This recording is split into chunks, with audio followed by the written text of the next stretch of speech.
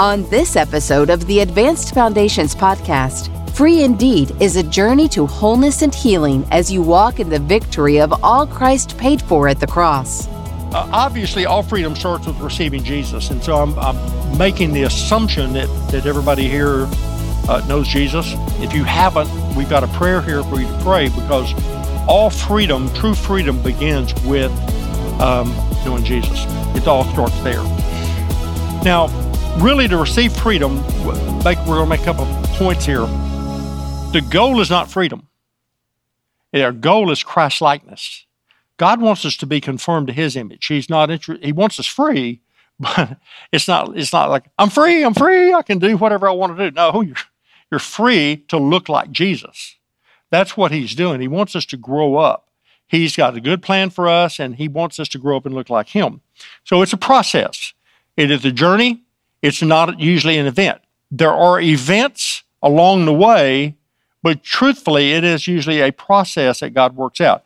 And I'll say this a number of times here. The reason He does that is because if you could take a pill, I remember in playing football, the coach would say, if I could give you a pill to take and wouldn't have to run wind sprints to get in shape, I'd do it. But there isn't such a thing, so line up and I'm going to run you till you die. Oh, thank you. The point is that I wish there was some magic wand that we could just be, poof, we could be all problems are gone, everything's just fixed perfect. But it's not. And what God does, even He takes all of our brokenness, and we sing that song, He heals all our brokenness, but He uses our brokenness too. Because His design is that we get to be used to help others. And if something's happened in me that I don't know exactly what happened, it's just like, well, I don't know, whatever, I'm going to have a hard time helping somebody else. But if I've struggled and walked through something, then I'm going to be able to take that and help somebody else, because I've walked through something that I can help you walk through. And that's what God wants to do. He wants to heal us, but at the same time, He wants us to know what He did so that we can then help others, because the whole process is a journey. So true freedom begins, the foundation obviously is Jesus. It says in 1 Corinthians, there is no other foundation other than Jesus. But foundation, what we're talking about in this, is really receiving the complete acceptance and the love of the Father. Understanding our identity that's in Christ. Once we understand His love and who we are in Him and who He is in us, that's the foundation that cannot be shaken. The power of freedom is really the Holy Spirit. When Jesus said, don't leave here until you're endued with power from up on high. And we'll talk about it a number of times, but it's the Spirit that empowers us. He is with us. He's living in us, and He wants to help us to overcome and to live victoriously. The keys to freedom are really not only giving your whole heart to the Lord, but seeking Him and taking responsibility for our lives. We'll talk about that more tomorrow, but real understanding is walking in that, taking responsibility. Nobody's to blame. I'm responsible for my life.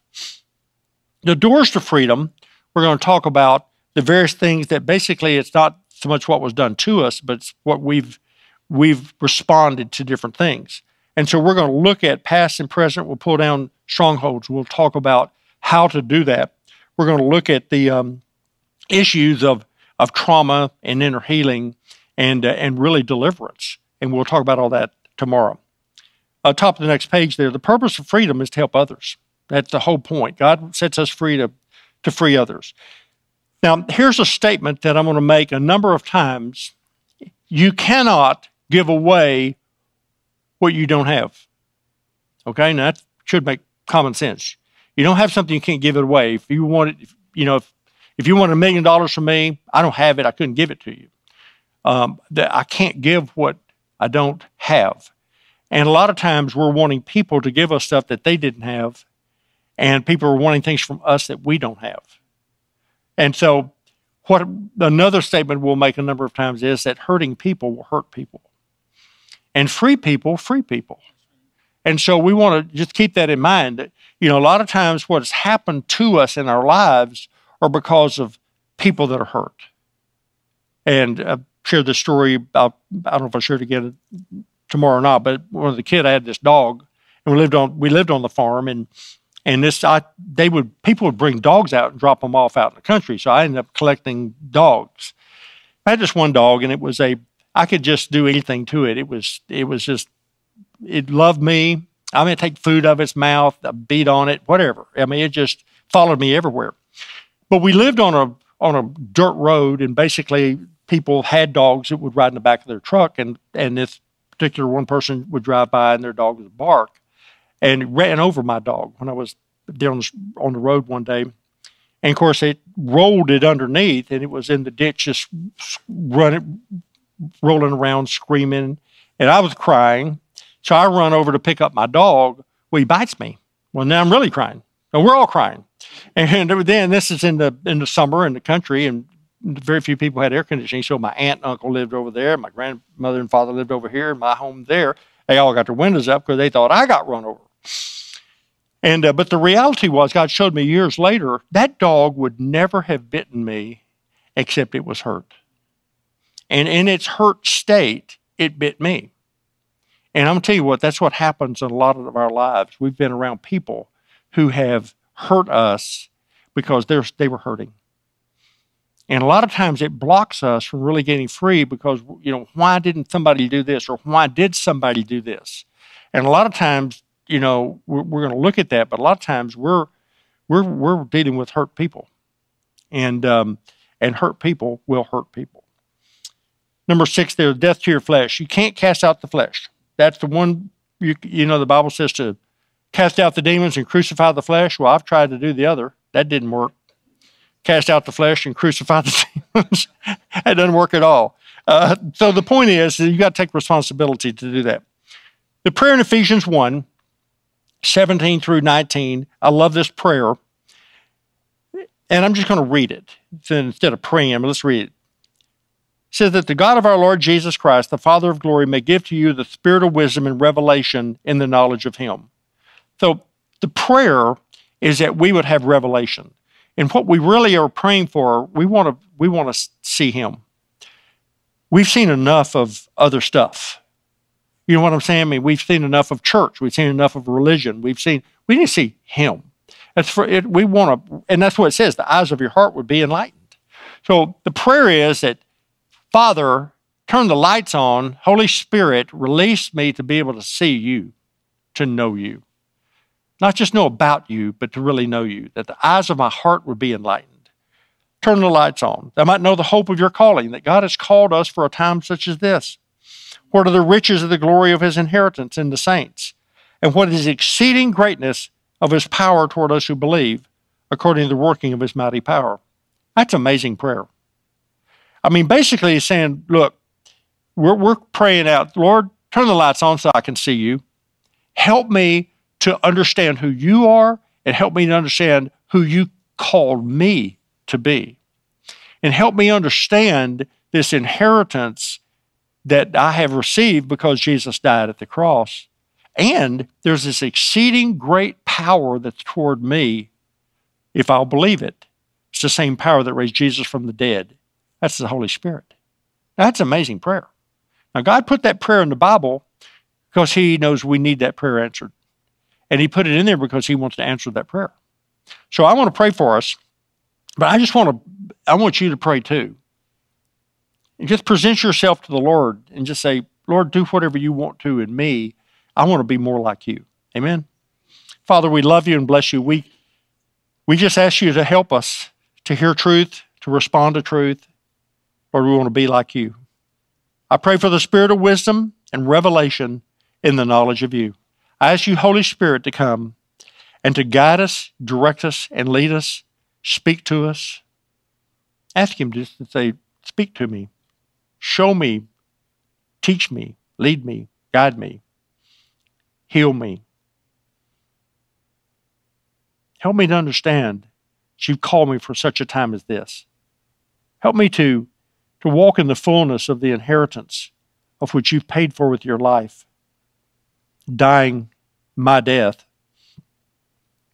Help me to understand that exceeding great power that's in me, the same power that raised you from the dead. It's you, Holy Spirit. So, Lord, I thank you for the privilege, again, of sharing truth. I thank you for the people that are here. I thank you, Lord, to just your presence. And I thank you for your truth that makes us free. We love you and we bless you and we thank you in Jesus' name. Amen. Okay, let's continue on to chapter 1 and love, identity, and purpose. I think all of us struggle with the issue, am I loved? Who am I? And why do I exist? Ultimately, deep down, psychologists will say that nearly everybody deals with those issues. That we may not wake up in the morning consciously saying, am I loved today? Who am I? And why do I exist? But those are the deep questions that we're looking for. And how are those answered? Well, the answer to that, to me, you've always got to go back to He who created us, and that one is God. So look at Genesis 1, 26 through 28. God said, let us make man in our image, according to our likeness. Let them have dominion over the fish of the sea, over the birds of the air, and over the cattle, over all the earth, and every creeping thing that creeps on the earth. So God created man in his own image. In the image of God, he created him male and female. He created them. Then God blessed them. God said to them, be fruitful, multiply, fill the earth, and subdue it. Have dominion over the fish of the sea, over the birds of the air, and over every living thing that moves on the earth. Now, I believe this is God's original intent for man. I don't think he's changed his mind. I think he still believes that he created us to represent him. He created us to have relationship with him. In love, he created us to look, act like him, though we're not God, but we're created like God. And he created us to join him in extending his rule and reign on earth. That was his original intent. I don't think he's changed his mind. And that's what he's called us to do, is to represent him. Unfortunately, we know Genesis chapter 3, and we call it the fall in the garden, where the serpent, questioned Eve and they to eat of the fruit that they were forbidden to eat from. Genesis 3, 7 through 12. The eyes of both of them were opened, and they knew that they were naked. They sewed fig leaves together and made themselves coverings. And they heard the sound of the Lord God walking in the garden in the cool of the day. And Adam and his wife hid themselves in the presence of the Lord among the trees of the garden. Then the Lord called to Adam and said to him, where are you? And he said, well, I heard your voice in the garden, and I was afraid, because I was naked, and I hid myself. And he said, who told you that you were naked? Have you eaten from the tree of which I commanded that you should not eat? And the man said, the woman whom you gave to be with me, she gave me of the tree, and I ate. Love that. I mean, he's blaming everybody. Blaming God, blaming the woman. But I call this fear, shame, and blame. And what the point is that what the result, they were created in love. They were created with an identity that they were basically like God. They weren't God, but they were like God. And they were created to be in relationship with him, to join him. And what happened was, through the fall, fear came in. Obviously, that speaks of the lost love. They knew they were naked, which talks about shame. All of a sudden, they're self-aware of themselves. And then they wanted to blame others. They wouldn't take responsibility for their own life. Now, the bottom line is what happened through sin entering the world, it caused all of us to be infected with that same stuff, fear, shame, and blame. So that's why we got to be born again. We were born in this world, no matter how cute you might have been as a little baby. The fact is that we are still infected with that disease of fear, shame, and blame. What that basically is that we feel separated, which means we actually feel like an orphan. And you can sum all this up in, we're self-absorbed. Life's all about me. And the truth is that it's not about me, it's about him. But until God changes my life, and even after he changes my life, still a lot of the characteristics in me are still, it's all about me. What I fear, how I feel about myself, my focus, everything's focused on me. Think about how much time you spend thinking about yourself. You realize that, wait a minute, they were not even aware they were naked. They were so captivated by the presence of God, they were unaware of themselves. The moment that sin entered in, they became all about them. And so that's our problem today, and it's always going to be our problem because it's all about me. It's all about my problems, all about my issues, all about my things. And what the enemy loves to do is to keep you in that world of hurt and pain and disappointment. He's just trying to keep you self-absorbed completely onto yourself. Now, that's really the root cause of really everything. Turn the page, if you will. And what he's trying to do, the enemy wants to do, is to keep us in that condition where all we basically do is we just, what my need is and what hasn't been met and why were people treating me the way they treat me and all those kinds of things, because it's all about me. Now, the good news is, and that's why it's called the gospel, the good news that Jesus came to restore us to a relationship with Father. Now, you can write this down. This is 2 Corinthians chapter 5, verses 17 through 21. It says, if you're in Christ, you're a new creation. All things have passed away. All things have become new. God was in Christ reconciling the whole world to himself, not imputing their sin to them. So, literally, God moved on our behalf, and through Jesus Christ, or what he did at the cross, he forgave us, and he paid the redemption price for our lives, and he reconciled us to himself, making peace through the blood of the cross. 2 Corinthians chapter 5, verses 17 through 21. So it's not written in there. Sorry, thank you for saying that. So anyway, the point is that we've been reconciled. Jesus paid for us. And we're not just restored to have a ticket to heaven. We've been restored to a relationship with Father that Adam and Eve lost in the garden. I mean, this is mind-blowing. I don't have to wait to go to heaven. It's time now to start living in that relationship now. Jesus paid for it with his life. Now, I do have this later on, but I don't have it written down here. It's Romans 8. And if you have a Bible or your electronic device, if you'll just look that up, this is a key verse, Romans 8, beginning in verse 15. It says, for you did not receive the spirit of bondage again to fear, but you received the spirit of adoption, by whom we cry out, Abba, Father. The Spirit himself bears witness with our spirit that we are children of God, and if children, then heirs of God, joint heirs with Christ, if indeed we suffer with him, that we may also be glorified together. Now that speaks of love, identity, and purpose. We've been given the spirit of adoption, which speaks of love. We've been called children, which speaks of identity. We're sons and daughters of God. And we're heirs, joint heirs with Christ, which means we've been brought into the family business. So it gives us our purpose, representing him on earth, just like he showed us what that looks like. So even though Adam and Eve, our father and mother in the garden, sinned, and it's infected and affected all of us, the reality is that Jesus has come and he has paid the price so that we can be restored to Father, restored to his original intent for us, so that we can know his love and we can know love. We can know our true identity as children of God, and we can also know our purpose joining him in what he's called us to do, representing him on earth. Isn't that amazing? Now, the reality is there's sometimes a long gap between what he's paid for and what we actually walk out. So now what I want to do, I want us to take these separately. I want to talk and spend a little time talking about the love of the Father. The love of the Father, to me, is one of the most profound and most important things that we could really grasp. I'm not sure that it's apprehensible. Let me say it that way. I mean, we're just going to continue to grow and grow and grow. I think the picture we see in Revelation is that they get a glimpse of God, a glimpse of the Lamb on the throne, and they see another aspect of his amazing, who he is, and they're down on their faces saying, holy, holy, holy.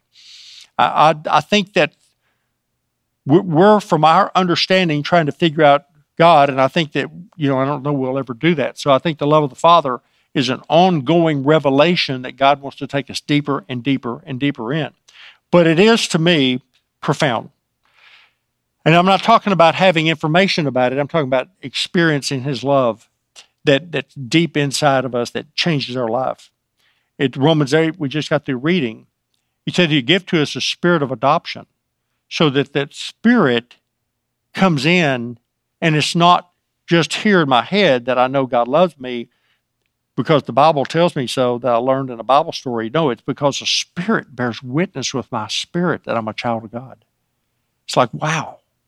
That's what God wants. He wants us to get that. We're not an orphan. We're no longer strangers. We're sons and daughters. He loves us. And he wants us to know that. So to me, the love of the Father is huge.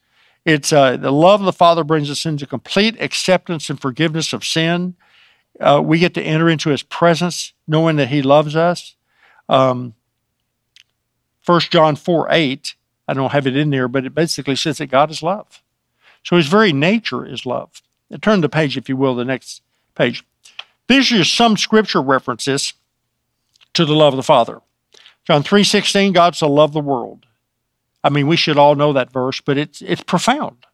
God so loved the world that he gave his only begotten Son. Isn't that amazing? That he loved us so much that he would give us the greatest treasure he had. He gave us himself.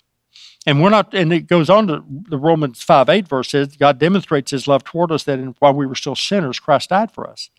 I mean, another profound verse. Think about that. While we were still sinners, he went to the cross and died our death. He took our punishment. What was due us, he took on the cross. Ephesians 2:4-5. Excuse me. But God, who is rich in mercy, because of his great love with which he loved us, even when we were dead in trespasses, made us alive together with Christ. By grace you've been saved. Love that verse. He's rich in mercy, and his great love with which he loved us. Let me just tell you, I'd be willing to wager a bet that just his plain love would be a lot for us. But great love? I mean, wow. 1 John 4:9-10, it says, in this the love of God was manifested toward us, that God has sent his only begotten Son into the world, that we might live through him. And this is love, not that we love God, but that he loved us and sent his Son to be the propitiation for our sins. Now, that particular word we don't typically use, but that word propitiation means it's a means of appeasing God's wrath against sin. So sin has consequences. And what sin does, it's because of sin, there's wrath against that sin. God took that out on Jesus on the cross, our sin. So God is not angry with us. You know, people say, I'm messed up. You know, I know God is upset with me. No, he's not upset with you. He dispensed his wrath on Jesus at the cross.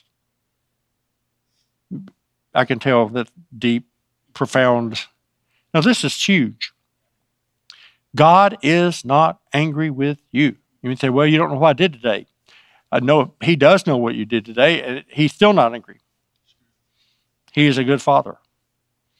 And if we've believed and received him, we're his sons and daughters.